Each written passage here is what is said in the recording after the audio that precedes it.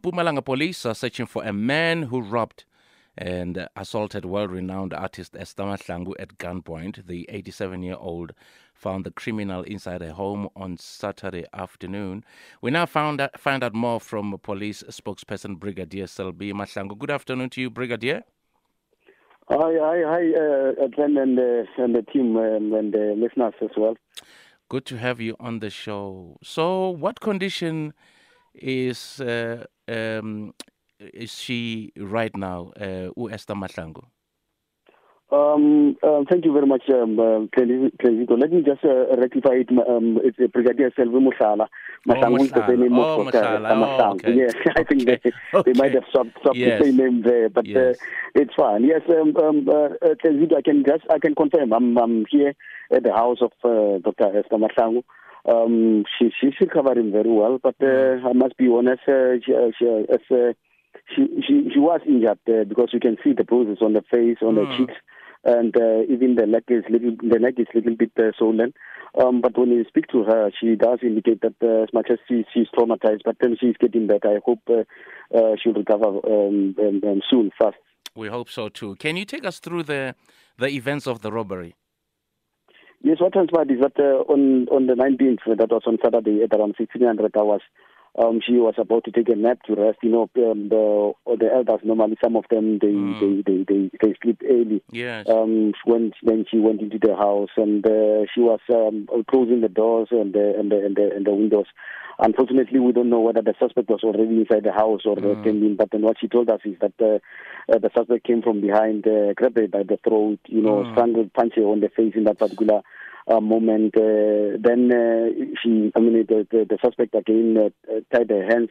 Then she lost consciousness for a moment, and then that particular suspect, fled the scene with the safe. And then inside the safe there was money as well as her firearm. But then since then we have opened the case of house robbery. And we have also established a dedicated team of detectives. As I'm speaking right now, I am with that particular team of our detectives. We are making sure that we leave no stone unturned. We are going to investigate this particular matter. We want that particular person to be arrested. Okay. So I missed that part when you were saying some of which items exactly were taken from the house. Well, it's a firearm. It's a firearm and the money in that particular safe.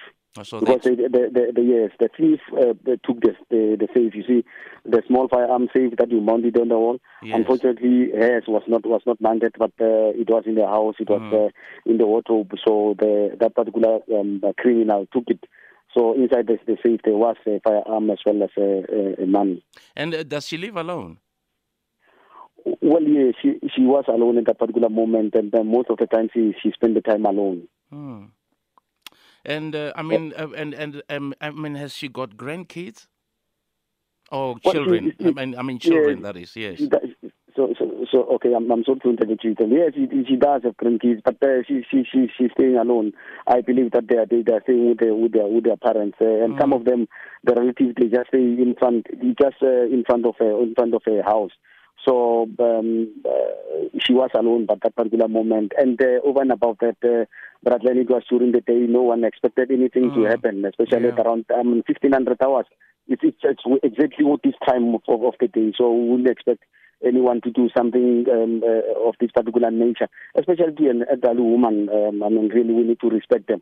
So no one expected something of this particular nature to happen to her. Okay, so has anyone or any of her relatives, decided, to maybe spend some time with her so that they take care of her?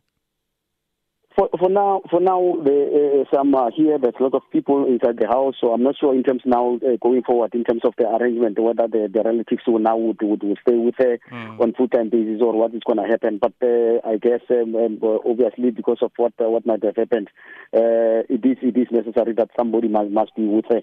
And one of the things that she has been requesting, she was saying that she requested to be provided with security. I don't know in terms of the processes there of whether it will be possible or it is impossible. Obviously, it will be on my competence on that one. But I guess there should be something need to be done to ensure that she is safer. So I take it she doesn't live in, in an estate. No. it's near the homeland. It's in the Veltafried, just outside Shabuswa. It's a village, if I may put it in that particular way. And tell me, how far are you into, the investigations? Well, Glenn, we are following the leads. We haven't arrested anyone up to so far, but safe to say that the team that has been established to specifically focus on this particular matter will follow all the leads and would ensure that we don't sleep until we get the suspect and arrest. But whatever the information that we can get, we are going to utilize it effectively. And obviously, Glenn, in this kind of situation, we know that some of the community members, obviously, they would know that particular person. Yeah. And among the other suspicion, one would say that it is suspicious that the person who has done this thing might have been the person who has information in terms of the whereabouts of Dr. Esther, and obviously to monitor the movement and stuff like that. It would be somebody that has that particular information. So we are following each and every lead that we can have. Well, all the best, Brigadier. Thank you so much for chatting to us. So hopefully, in the next few days, you'll apprehend this hyena. We will definitely, Glenn. We are not going to sleep from today until we get this person. We are not going to sleep. Remember, this Dr. Mahlangu is not only known in the country, internationally. So it's a best story worldwide for us, and then eternity South Africa in a bad name. So we'll try our level best to ensure that we get this particular situation. Well, thank you so much for chatting to us. Thank you, Glenn. That's Brigadier Selby Mahlangu, the police spokesperson. Giving us an update on Umama Esther Mahlangu, who was attacked and robbed at a house this past Saturday.